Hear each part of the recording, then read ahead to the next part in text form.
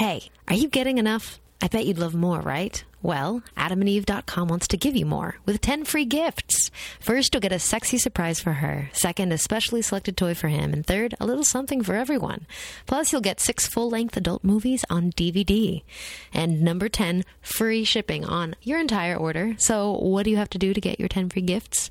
Oh, wouldn't you like to know? Just go to AdamandEve.com and select one item, any one item. They've got sexy lingerie, sexy butterflies, and they even have sexy batteries, you guys. So just enter offer code SEXNERD at checkout and you'll get all 10 free gifts. Go check out AdamandEve.com today. Select that one item. Get those 10 free gifts, including free shipping when you enter offer code SEXNERD. That's SEXNERD at AdamandEve.com. Hey, Naughty Monkey. Thanks for tuning in. This week, we are talking to KJ Middlebrooks, a great friend of mine and a startling human being because it feels like he shouldn't even exist. He's so awesome in how he handles his relationships and how he... the conversation is a lot about discipline and the decisions we make and how we go about our lives and designing our lives and interacting with the people in our lives. And that is something that I struggle with. It's challenging sometimes. And KJ is a constant reminder in my life of what integrity and maturity look like. So I wanted to sit down with him and it was a blast. And we talked about a lot of topics. I quite enjoyed his thoughts on patience and on knowing ourselves and on long-term relationships. That's a very interesting topic that we have talked about before, and he brings more to the table. Okay, so I have to give a shout out to all the people who wrote me loving emails this past week since last episode's announcement about some stuff that was on my mind. And I appreciate that. I really feel loved when you do that. And so thank you for that. What an amazing community we have. I appreciate you so much. Also, thanks for everyone who clicked like on Facebook, since we just hit 10,000 likes on there. So that's a neat round number that makes me smile inside. The neat. Yeah, life is good. Still got a dog, still doing that. That happened. Did I tell you that? I have a dog now and he cannot be left alone yet. So I have been basically in a hostage situation with my new dogs. And no dog training tips, please, because I have read all of them and have a dog trainer. It's going to be fine. That's me. Getting into this, let's see. I've got, dates. Let me tell you a few things that are coming up. Los Angeles, I will be teaching at the Sexual Health Expo on January 18th. It will be a 1-hour workshop on fellatio fun. That's going to be cool. Sexualhealthexpo.com. San Francisco, I'm looking forward to at the end of this month finally getting to record a few live podcasts with you. It's all through Sketchfest. So January 29th, I'm recording one on multiple orgasms, and that will be live at the Sketchfest's Comedy Nightlife event. It's all about love, sex, and science. Woo! I'll have Peaches Christ and some local sex educators to help me out on that. And then January 30th, I will be recording with comedian Eliza Skinner and friends. And we'll be talking about Friends with Benefits and all of the gritty details that go into that. Let's see. I think I'm going to learn a few things about how to do that better. Hopefully. Check out all the details at sfsketchfest.com. And then I will be back in LA for a workshop called Oral Sex for Everybody on February 9th at the LAacademyofsex.com. Thank you so much for listening and enjoy this episode. Now entering Nerdist.com. Welcome to the Sex Nerd Sandra podcast. Whoa, what are these kids doing in here? Hey, if you're under 18, go ask your mom. Now that we're alone, let's start the show. I've never drank from the St. Monica's Catholic Church. It was a cup of wine that everyone drank from. And all they do is... Out of the same cup? Out of the same cup. They still do it. And they just wipe the rim after every sip. Would they have a special handkerchief for the wiping? But that seems like... That's kind of like what they say about the sponge in the kitchen when you're washing dishes. That sponge gets germs. So that cloth is still getting dirty, right? Are they cleaning the cloth? No. And then, since I just went to midnight mass for Christmas, and after everyone drinks from the wine, after you get your communion, then the priest drinks the rest of the wine and wipes the cup and does this whole wiping thing and like lays it across the top of the cup and hands it to an altar boy. And it's this whole, it's not, they're still singing and people are still getting their communion from other people. So it's not a big deal, but I do watch him. And I just go like, you just totally got like the last of a whole bunch of people's germs. Backwash. And I know it's alcohol, so maybe it helps kill germs. I need to look into that. I don't know. It would be more like looking into how many of the pastors or priests, what their lifespan is. Are they dying? Or like how many of them have a long tenure? Right. Or if it's like, wow, our pastor only lasts a year. It's weird. Anyway, we should probably switch gears. It's so fascinating. Oh my God. Religion. Religion. Oh, KJ. It's nice to have you back in recording. Hi. It's nice to be here. Thanks. Oh, the dog's asleep. Okay, so I need to focus. Yes. We're at, my partner's dining room table. There is my new dog in his crate, learning to be crate trained. Sleeping, which is new, so that's exciting. Steven is awesome. He's a team player. Yes, he is. Not a team fun player. That would be illegal. But he's a team player. KJ, I'm shocked to realize that it's been 2.5 years since you and I have podcasted together. Yeah, time flies. Especially in California, because we don't have seasons. Yeah, it's just eternal sunshine. It's just 77 and partly cloudy every day. Oh, yeah. Is it Christmas? Is it Arbor Day? Is it summer? What is today? I don't care. Let's go to the beach. Yeah. So here we are. It's been 2.5 years, and you were on episode number 47. Wow. Oh, no, number 42. Ooh. And I'm at, I think, around 175 at this point. So episode number 42, Gold Star Polyamory. Woohoo. I don't know, you listening, if you remember this episode. It was live at Meltdown Comics at the Nerdist Theater. Which was terrifying. Yeah, okay, so I found out after that you and Christy, who's also on the show, were holding hands. Is it okay that It's fine with me. We'll check in with her later. But you two were holding hands under the table because you were both so nervous. Yes. When you're staring at a crowd full of people for the first time and you're talking about your personal life, which obviously I guess you can relate to, it's very unnerving. Because as I said then, and I still feel like now, I don't necessarily look at myself as an expert. I'm not out there necessarily. Well, I'm reading, I'm learning, I know about people, but I'm not a PhD in relationships. I'm not a psychiatrist. I'm just a guy who loves people and is about authentically and honestly loving people. And that's what I do. And so for the first time to be saying that in front of a group of people and then people asking me questions about it, yeah, it's great to have a little hand-holding to say, it's going to be okay. Oh, God, at that point in podcasting, I would have these very private panic attacks before live shows because there was so much going on. It was new. It was new in a way. I didn't realize how much I was taking on by bringing so much newness to my life all at once with that. And so after I found out that you two were holding hands on the table, it's like, I wish somebody had held my hand like every time. Right on. Man. Yeah. But I was listening to the episode today, and I could hear both of your voices trembling. And I didn't hear, I think it was still in my head, I couldn't hear that your voice was trembling. Yeah. And so it was like cute. Oh, yeah. It's sexy. Awkwardness is sexy. Oh, well, you were so vulnerable. Yes. And you actually brought a lot of big ideas to the podcast. You introduced the idea of adult superpowers. Yes.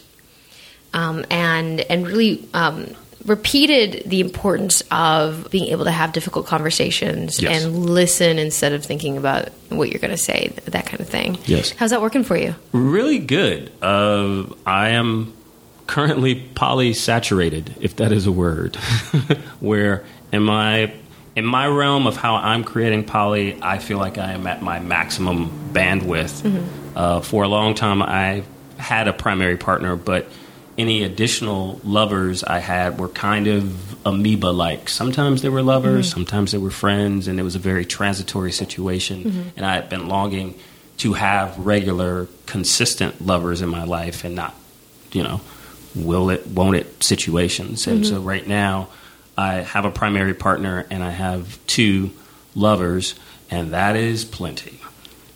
Yeah, that's a lot of... That's a lot of conversations. That's a lot of processing. That's a lot of listening. And it's worth it. It is? It's That's totally fantastic. worth it. Yes. Like, I talk to people a lot about poly, and I recently talked to a couple who had written a book on poly, and I feel like I've talked about this topic a lot, and what actually occurred to me that'd be fun to talk to you about is sure, what's going on with you now, and how are you the same person or different than who you were 2.5 years ago? Because and people who have listened to last week's episode, which is the New Year's episode, I went on for a long time, and I don't know even know if I told you this, but I just realized that I wasn't very happy last year, and one of the reasons is because I haven't given myself permission to be vulnerable and put myself more into my work as a professional sex nerd instead of a sex ed person, where I just kind of, I have this like iron wall up. So I'm kind of digging into that a little bit. Right on. But the fact that I have grown and changed a lot in the last couple of years, and I don't know if that reflects in how I show up to this podcast. Right on. So I see you often. I mean, we've plenty of friends in common. We've run into each other. Yeah. And I adore you, but I don't know if I've actually asked you much about who you are now and what you've learned about relationships and who you are in them. Well, I've learned that Reed Mahalko has a very simple philosophy of dating your species, which is something I had a concept of, but I feel like in the past 2 years, I've experienced the reality of what it is to know yourself first, and then once you know yourself, to be really diligent and authentic in choosing to connect with people, at least romantically, that are the same species. Because I've definitely experienced people that are not the same species. We definitely have an affinity for each other, but ultimately who we are hurts the other person. And there are definitely some relationship styles that it's totally cool of compromising aspects of who you are for the sake and rewards of the relationship. But at the end of the day, in terms of what I'm creating and how I'm creating it, it's very much about being authentic about that. And if there's more risk and pain than reward, it's best to just be friends. And also, I'm now at a point that I am not choosing to connect with anyone that hasn't already made the decision themselves that they are polyamorous. That navigating people that are curious or that are monogamous and trying something or that are in between relationships is ultimately complicated. I'm totally down to be a sounding board for my friends and people that are doing that, but as in who I'm actually getting naked with, I'm choosing people that are a hell yes, as opposed to people that are a maybe or let's try this out. Which is in business, in friendships, in so many ways, being able to see when someone's a hell yes feels like it's good to know, like, oh, you're a meh. Let's just not even. Exactly. Which I've always been very big, this is my style. This is what works for me. And there are any number of other styles. My parents are incredibly monogamous and have been married 50 plus years. And that experience of seeing them is phenomenal, fantastic, and wonderful. It is a codependent relationship. There is nothing wrong with codependent relationships if you are, in my opinion, present to the fact that it is codependent and you're choosing it and not, unknowingly being in a situation. Dating your species. Yeah. I know about broad categories of poly versus monogamous. Oh, I want, a geometric configuration of a triangle that's closed. And I understand those things about how people want to create their relationships, but I feel like you've noticed nuance. Like you've really, because you mentioned getting to know yourself, and that shit's Pinterested and tweeted all the time, like know thyself. And, right.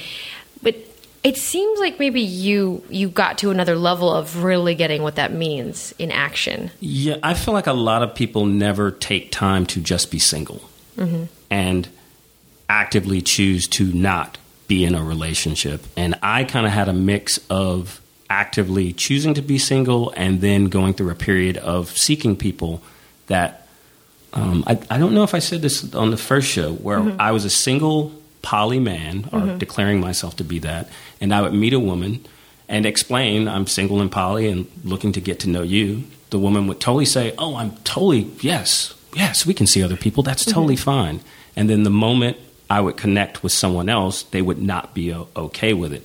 And in that moment, I would often be faced with a request or ultimatum of sorts for you to show me how much you care about me. I want you to not see anybody else. It sounds like modern dating. That you sort of slowly, accidentally, like, oops, now we're going to be in a relationship. The suggestion seems to be that once you care more about me, you'll act differently, as opposed to, no, you're clear on what this was. You actually meant what you said the first time, and you're still interested in gaining love and appreciation from me. And so what kept happening was me having that terrifying moment of, holy crap, am I going to still choose to be living this life and lose this awesome person that I just met?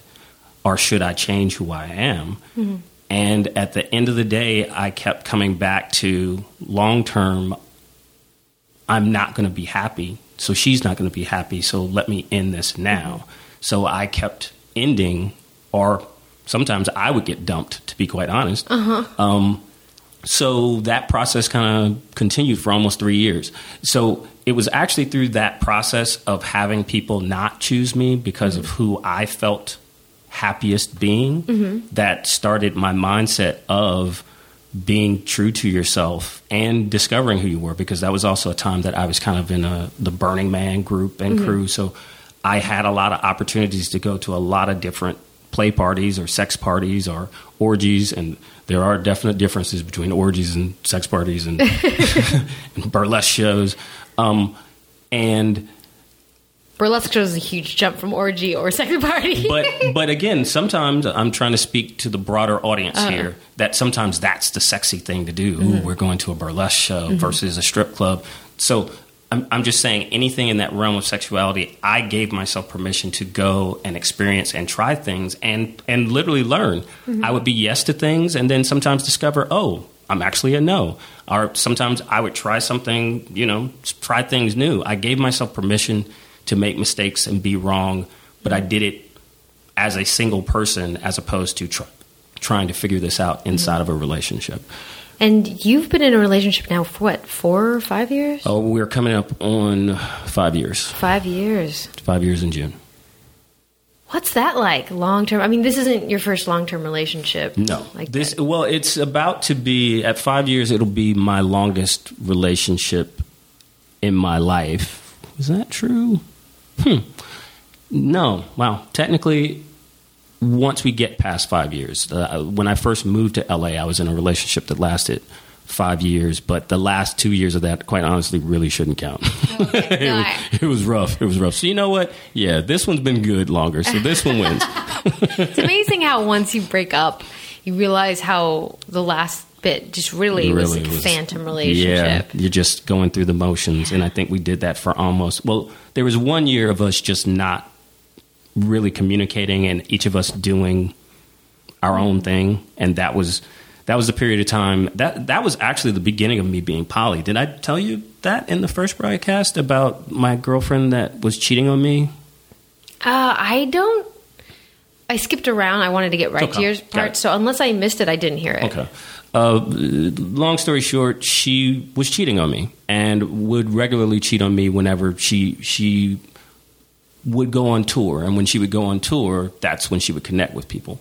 And I found out once, and we had the talk. She said she wouldn't do it again, and then she went on tour again. And basically what ended up happening was this strange game of she would never lie to me, but I had to ask the exact right question. for her to tell me the truth. So like a labyrinth, and you wanted to get through the door. Right. So it would be one of those things like, did you have sex with anybody? No. Did you sleep with anyone? No. Did you suck someone's dick? Yes. Like, it was like, but it was kind of like that. And I had,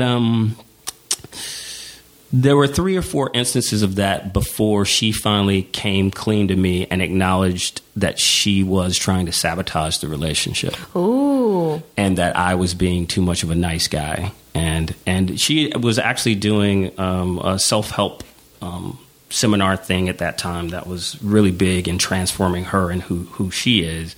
And the irony is, at the end of the day, she got authentic with who she wanted to be. And in that moment, her being honest with me about what she wanted and what she needed frustrated the hell out of me, and also really at the same time made me appreciate who she is or who she was. So that moment was really big for me in seeing what honesty could do. And that oftentimes in relationships, we make it that lying to someone is showing that we care about them. You know, because you're protecting them. Yeah. Like this whole world of American Idol people, like going on and singing and being bad. The reason they're bad is because they have people in their life that is telling them they sound good. Oh, man. And they're setting them up to then go on national TV and sound horrible. And that's what I look at in terms of that mindset of, I don't want to hurt your feelings, so I'm not going to say this. It's so much better to get that from someone that loves you rather than to have it happen in national TV or to be mocked on Facebook or whatever. And that's my opinion, that in so many relationships, it's not about being honest. It's about, oh, I don't want to hurt his feelings. I'll eat the bad food because she cooked it because she loves me. It's like, no, you should probably tell her if it doesn't taste good, because she'll maybe change how she cooks, or maybe you can cook together. Like that's the example in so many movies and TV shows. Yeah. Eating the meatloaf, that's terrible. Yeah, and that's where adult superpowers come in, when you can see the bigger picture and take that small step of being authentic and using your tact and love to say something that's true to someone that loves you, rather than giving the lies, so that, as Louis C.K. says, lies make everything okay. Lies fix everything. It's funny, but it ultimately is not a good thing. Aw, it's too bad. Yeah. And I think we went down that road in terms of relationships. That's where my first concept of poly started, because I was kind of in a poly relationship in a weird way, because she was both cheating on me, and I chose that time to also step out because my girlfriend was cheating on me. And so it became a little bit of a weird thing for about a year, of her doing something while she was on tour and me doing something different. And then that final year that we were together, we were just going through the motions until, the final shoe fell. Yeah. Yeah. But yeah, that was 5 years, but last 2 do not count. Oh, man. So here we are, 5-year relationship, poly relationship, and something major just happened. A major change just happened in your relationship. Yeah, she literally got inspired to move to the other side of the country. It literally happened like me getting a phone call one morning and her saying, "Hey, let's move to New York." And me being like, let's talk about this later. It's 6 a.m.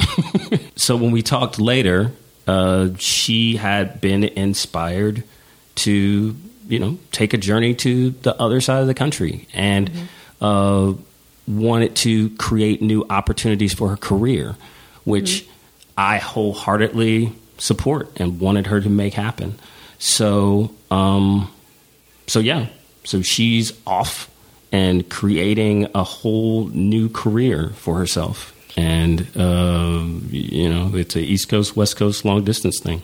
So is this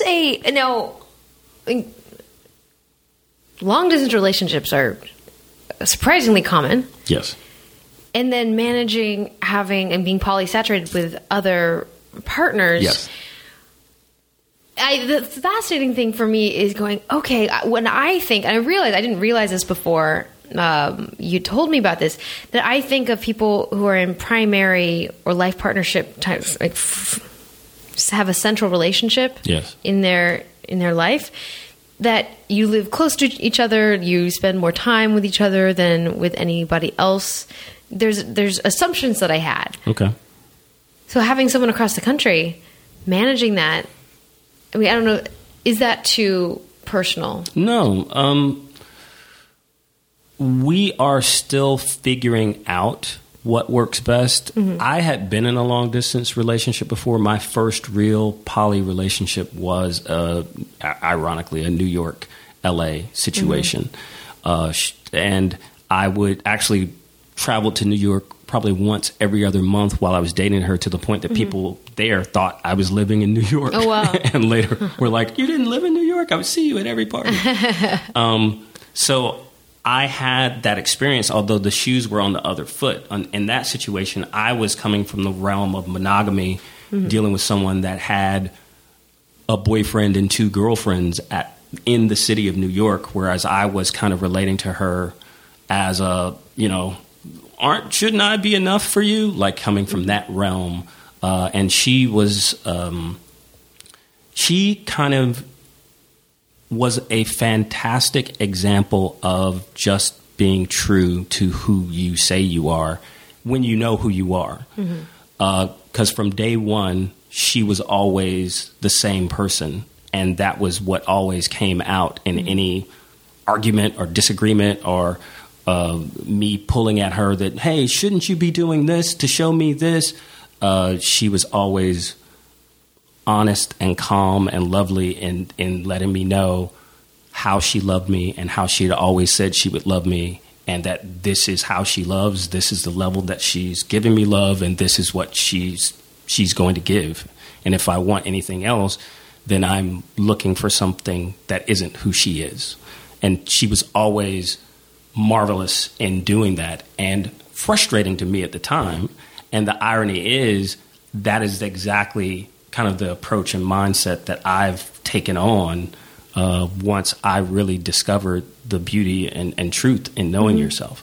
So that's actually where it came from, was from my first relationship with her, because I was a hot mess. I'm not going to lie, in terms of how I related when I was making my transition from the world of monogamous values to the concept of loving more than one person at the same time. But to answer your question, we're still figuring out the long distance, because I'm clear on how I relate long distance. She's still figuring out how she does. So we have about an hour-long conversation every day, and sometimes it's when she gets off work, and then right now I'm kind of in between jobs, so that works for us with the time change, which is about 3 o'clock galley time. But when I do have a job, sometimes it has to be later. But it definitely is, that is a grounding force in our relationship, that time of an hour on the phone. Quality time together. Yeah, pretty much every day we have that time together. And we are still creating dates that we have with each other, where we Skype date, as well as times to watch TV shows together. And we're trying to come up with scavenger hunt games in terms of her finding stuff for me to find or look for here in LA, and me finding stuff for her to find and look for in New York. So we're trying to be creative in those things. And in terms of how that works, we are definitely in a new phase of giving each other space to connect and create relationships with other people. From the standpoint that we are each other's primary, and that we check in with each other about what we're creating, how it's being created. And there is a degree of a veto power, I hate to put it in that way, but if there is someone that she is feeling challenged, threatened, scared, or any behavior, I hate to say a person, if there's any behavior that I'm giving her that is making her feel challenged or threatened, I will stop it for the period of time that we are discussing, for her to come to a clarity of, that I do still love her, do still choose her, do still want her. You're such an adult. Like, you're so good at this stuff. Like, this is the way, like, do you hear how mature you are in your calm? Like, and just, sorry, I'm just like gonna oozing, just hearing you talk, it's eloquent and measured, and just, I don't know, you're just really disciplined. Oh, yes. Yes. Yeah. Yeah, and it's just like, how? You kind of have to have some degree of that if you want consistency in multiple relationships. If you don't have some degree of discipline, and the discipline comes from hopefully knowing who you are. So then you're going into, you're constantly reinforcing grooves of behavior that are the person you love to be.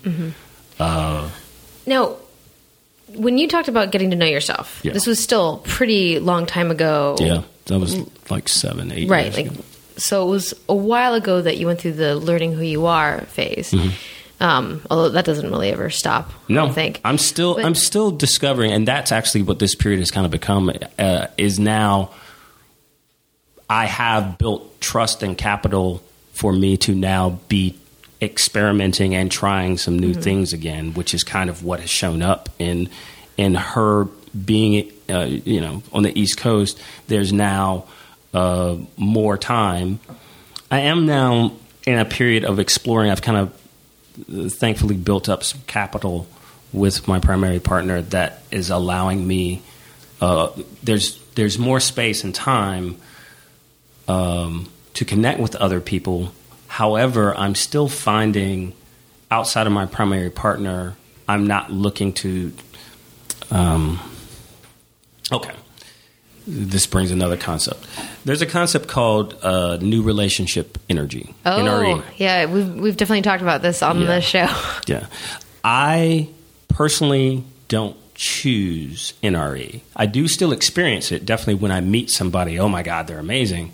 But I'm very much from the rational world of what I realize I'm doing is I don't know this person yet, and I'm kind of filling in the blanks of who I think they are to excite me to amazingness. So what I often pivot to is trying to get to know that person better rather than assuming I know who they are. I see. And I also choose not to try to spend every single day with them. I just say, hey, let's have one day here and one day here, as opposed to like, I need more of you, I need more of you. Right. I just imagine, like, hey, let me see if I can try and get us trapped in an elevator to really see who you are. Like how do you get to know someone where it's not like over dinner and romantic, like traveling together, you really see someone's true colors. Those things. It just makes me laugh. Anyway, I want to ask you a question, which is so we talked about jealousy on Gold Star polyamory. Okay. And you mentioned that one of your triggers was when your partner dates somebody who's a lot like me. Yes. Yeah. And I'm curious. That's still a trigger, yeah. Yeah, or have your triggers changed? Have you gotten more jealous? And rules, have you changed rules? No. Well, my triggers are still the same. They haven't changed. My primary partner's triggers have changed, but it's not. First of all, I try in my realm of poly. I don't choose to do comparisons. Okay. Because what comparisons always do is there's going to be a winner or loser in any sort of comparison situation. So I always try to relate to things as who I am connecting with that person, our relationship. The snowflake you create together. Exactly. Is a perfectly unique. So I will say my primary partner, I was her first poly, or I am her first poly relationship, and I always try to keep that in mind. So she definitely has been evolving, as she totally should be. I do, again, feel like it's a really great thing to take time to get to know who you are first, but sometimes that just doesn't happen. So I'm in a relationship, in a situation where she hadn't quite figured out poly because she hadn't done it. So we have been, one of the core things of us navigating is her continued evolution of figuring out how she does poly. What have you what have you learned from the fact, because you seem so, as I said, so measured and disciplined in how you and methodical in how you create your relationships. What have you learned by seeing the people around you? Just and all the, because I mean, no matter what the relationship style, there's so much. Like I've been seeing a lot of breakups recently, and patience is a valuable thing. as an advice. Like you can wait out any storm, that kind of thing? Yeah, sure. It's more like time will always give you more information. And people will show you who they are if you allow them to. Okay. So if you think someone is something, that's great. But if you give them some time to show up for you as a friend, show up as a lover, show up as, if you think they're a cheat, if you give them time, they'll possibly show up as a cheat, But the point is to not necessarily act on assumptions. How have I shown up? Because I know our friendship has changed and evolved over time. Yes. And I know that you've probably observed less admirable traits of mine over time. No, you are always curious about life, and often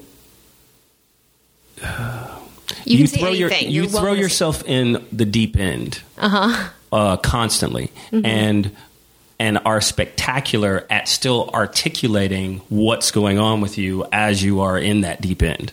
And I feel like you continue to seek other deep ends to jump into. Like, it's not like we can stay in this deep end. Oh, now that's gotten shallow. Let's find a new deep end. So I feel like that's what I've watched you do over the time that we've been together. Mm-hmm. You continuously are curious about what is this next scary thing. And if it's scary, I want to go stare at it. I want to go play with it. I want to see what happens if I poke it. Like, that's kind of what I've seen about you. And it's been marvelous recently in terms of you jumping in the new deep end of terms of finding your vulnerability, communicating that, and seeing where your life goes inside of that. Back to the other question about other people. I've seen a lot of folks in my life, especially monogamous people, polyamorous people. There's been a lot of transitions in relationships, but each of them I feel like have been finding their own truths. Mm-hmm. And the complications have always been when there's an expectation of choosing sides when relationships end. And that's, as a friend? When you're in the circle of friends of people. And I've had a lot of people that have been very lovely even in their breakups have communicated clearly, we are not looking for you to pick sides or choose who you should be with, as opposed to I still appreciate and love your friendship in my life. Mm-hmm. And that's always a wonderful place to be. Again, having the honest conversations rather than conversations of what are you willing to give up to show me how much I mean to you. This inspires me to share something that it kind of takes us off on an odd tangent. Tangent away. But I've been trying to be more realistic about my less admirable traits. Okay. And one thing I've really started to notice is how much commitment phobia. Because the classic thing where people reference commitment phobia, I've never had that, but it's come up. I use that term to things like my partner has many friends, and I have many friends, and I still see a dividing line where those friends will always be his friends, and they're his friend, and I'm friends with them through him, and so I can't have a direct relationship or friendship with a person on the other side of the line, because if we were to ever break up, it would still be his friend, and I wouldn't I wouldn't keep anybody from that side. It's just noticing that there is some kind of mental fence that I have. Okay. And it's just funny hearing you, because really, I like having authentic, deep connections with people. Yeah. And I do not allow myself to connect deeply with people across that fence. Right. Because it feels dangerous to me to create strong friendships in that direction. Are you saying you feel...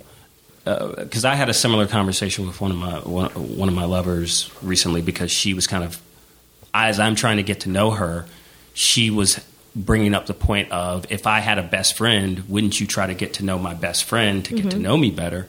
And I made the distinction of, no, I'm in a relationship with you, I would only look to get to know your best friend better if there was a genuine click. Like when I first met her, if there was some click of, holy crap, you also love video games.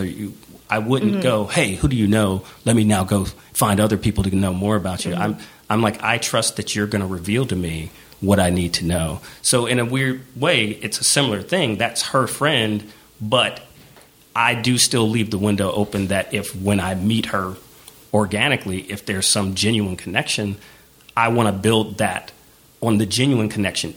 I guess what I'm saying, I build it on a commonality that isn't the person I'm in love with. Yeah. So it wouldn't be I'm getting to know my lover's best friend. I'd be getting to know somebody that also loves video games. Right. You see what I'm saying? Yes. So now it's a connection from something that's me and not through that person. And that was the distinction that I was making, that I always try to connect with people based on who I am. And if I feel a draw because of who I am, then it's not about that other person. Yeah.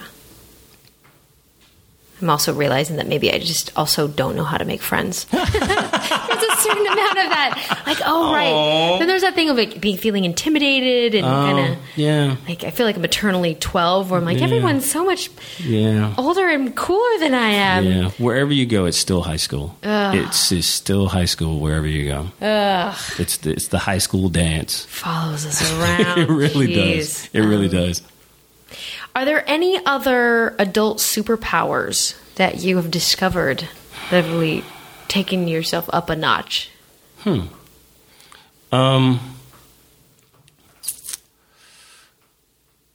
Yes. Well, it's kind of funny. I guess it's still kind of what I said earlier, that just patience really pays off, especially when you're being consistent and being authentic. There's no situation, and I guess to speak plainly, as a man that's in a committed, even poly relationship, we have it set up where there are no surprises. So it's not like I ever come to her and say, oops, last night I had sex with so-and-so. So for me, it's discovering there's no passionate moment that's worth risking my primary relationship. That even though we have permission to have sex with other people, it's still on a sex with other people when we know it's coming, not surprise sex that happened because you got caught up in a moment. And so what I've learned in terms of adult superpowers is that even if you're all turned on or amazed by this person, there's no passionate moment that's not worth waiting a day for. Wow. If it's only going to happen right now in this moment, then that's probably not worth the long-term thing that I'm trying to create. So you're not even talking about patience with other people. You're also talking about patience with yourself. Yes. In those intense moments. Yeah. That if you're feeling like I look at it as the relationships that what's the analogy?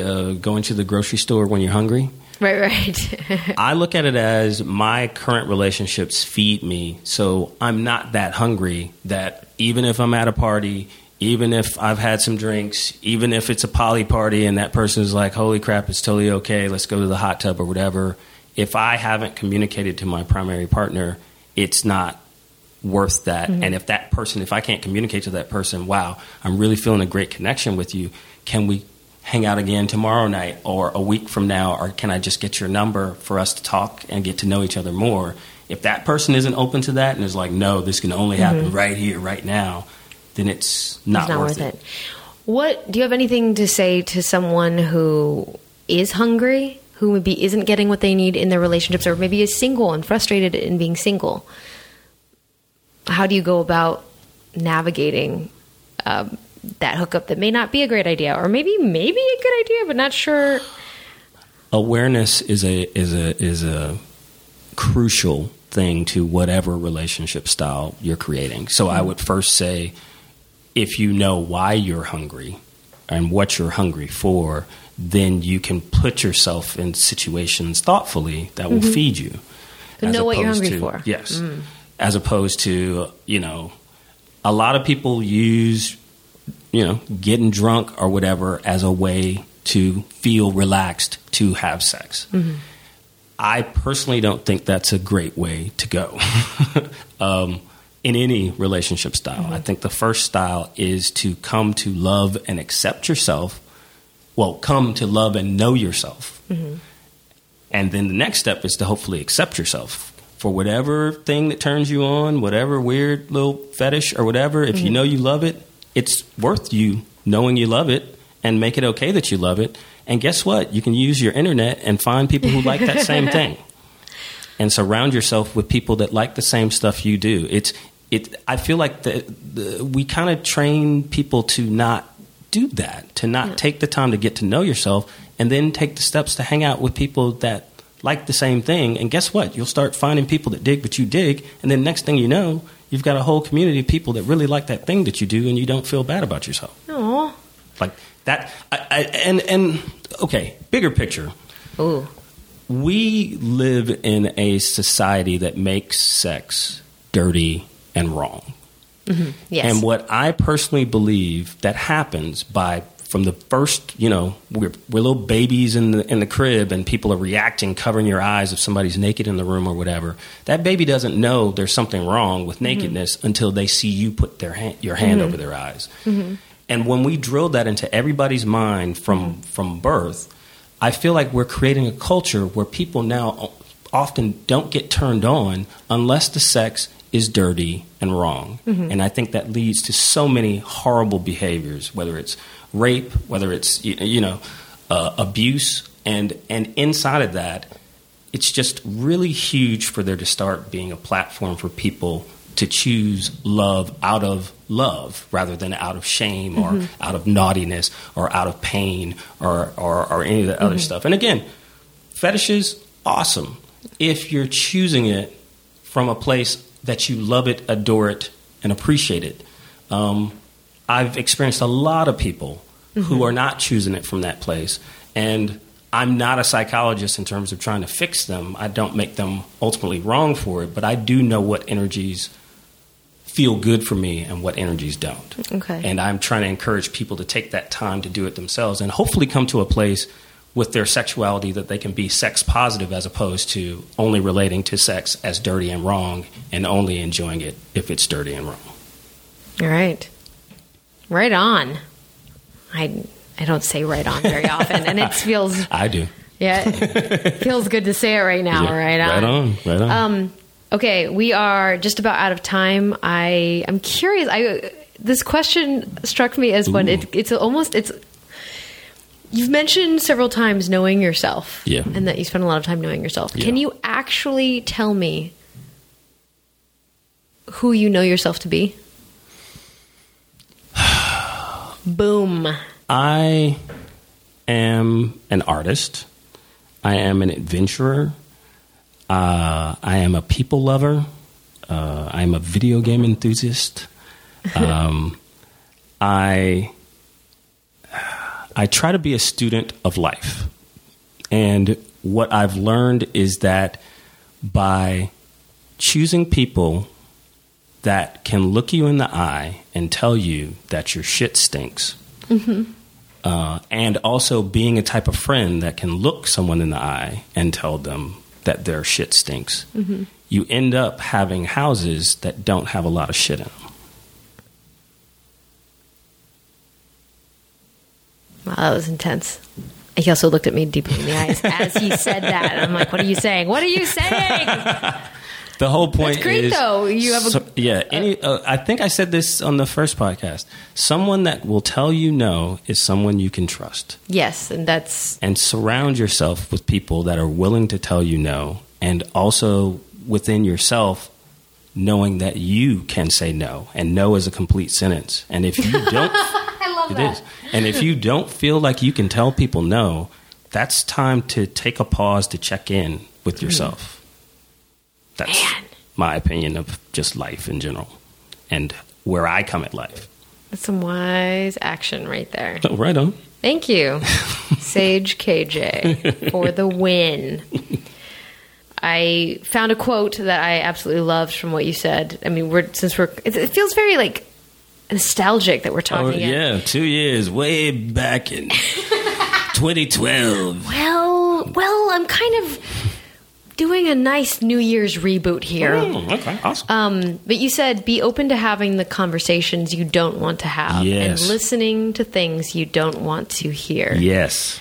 And I believe it's solid advice into the future to take that. If you want to be poly, and it's really good if you're monogamous.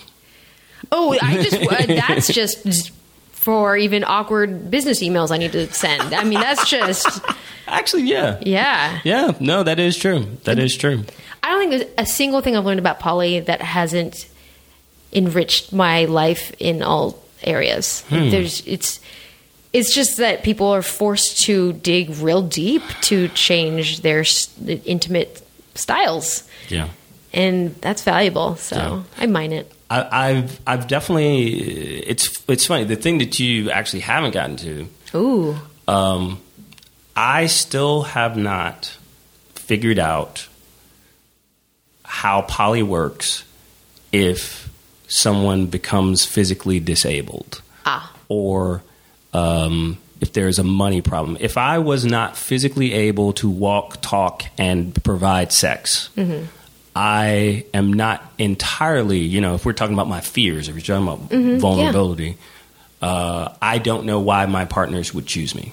I see. I'm not married to them. There's nothing to tie any of them to me other than what I can actively provide them. And the harsh reality of living is I will not always be able to do what I'm doing. As a man, I might not be able to get it up. Or as an old man, I might be in a wheelchair. And I think these are the same fears that everybody faces in terms of how you choose to partner or why you choose to partner. I also have not figured out, if I have children in the house, how I navigate my adultness, when and where I can connect with other people, and who I explain these other people are to my children. And it's kind of funny, the hope is, I'll make more money. That'll fix that. We'll have a house out back, or keep the kids upstairs. But I don't have solid answers to those questions. Those are the scary places that I'm staring into. But I still know the life that I'm living, the friends that I'm creating, the lovers that I'm making are aware of those fears, and we're all still choosing each other now and building together. And I'm trusting the direction that I'm going, that there will be a great answer. God, thank you for sharing that thought. We definitely haven't covered the kids thing. I mean, this isn't a poly focused. Oh, sorry. I thought you're talking about me. I'm poly. Hi. No. I mean, it's one of those things where at some point, definitely. I actually met a woman who is second generation poly, and was raised in that house, and I'm curious to interview her at some point here. One thing that did come to mind as you were talking is that there is an issue, and I'm finding this issue with actually a lot of different areas of sexuality. It seems that being able to talk openly around sexuality and play with your relationship style seems to be something of the privileged, wealthier classes. A lot of affluent white people. That's most of what, not necessarily what's actually happening, but who is visible. And that's frustrating for several reasons. But it seems like, you just need to be wealthy. That's how you do all this awesome stuff. And it just seems like not feasible. I feel like this should be an opportunity for anyone who wants to explore this, Yeah. Perfect world. And it is abundance at the end of the day. Actually maintaining multiple relationships is abundance. And there was the conversation of the difference between excess versus abundance that I was actually reading on one of my lovers' Facebook pages the other day. And what was kind of coming to was abundance is, having resources that you can and will use, consistently, or a stockpile of them that can't go bad. Excess is when you have more than what you're going to be able to use, and it's going to go bad because you can't use it. That's what excess is. That's the difference. But in terms of our world, our country, we have an abundance here of things. So yeah, it is also when you're dealing with emotions, it takes a certain level of sophistication. It takes a certain level of adult superpowers. And I'm not saying that's white and upper class, but it is about taking time to educate yourself and be aware that there are other choices. And oftentimes so many people are not exposed to other choices because they just have to make it through the day. They just have to feed themselves. They have to take care of their kids. And when it's just about survival, no, you don't have time to be dealing with your second lover's issue about whether or not you're going to take her out or what you did for your other lover and didn't do for her, you know? Right. Oh, that's cool. It's now 4:25. Woohoo! Yeah. Yeah, I'm supposed to be getting out of here because I have a date with my primary partner tonight. You do. And she is really, she's the love of my life. And I'm so grateful for the life that we've been creating together. Fuck yeah. Right on. I whispered it. I felt it deep in my heart. Awesome. Well, thank you so much, KJ, for stopping by and talking with me. And let me take that chance to say, any questions or if anybody ever wants to check in with me, you can reach me on Twitter at YesKJ at Twitter. Awesome. Thank you. No, thank you. 2.5 years. 2.5 years. Go Team Fight. I'm getting old.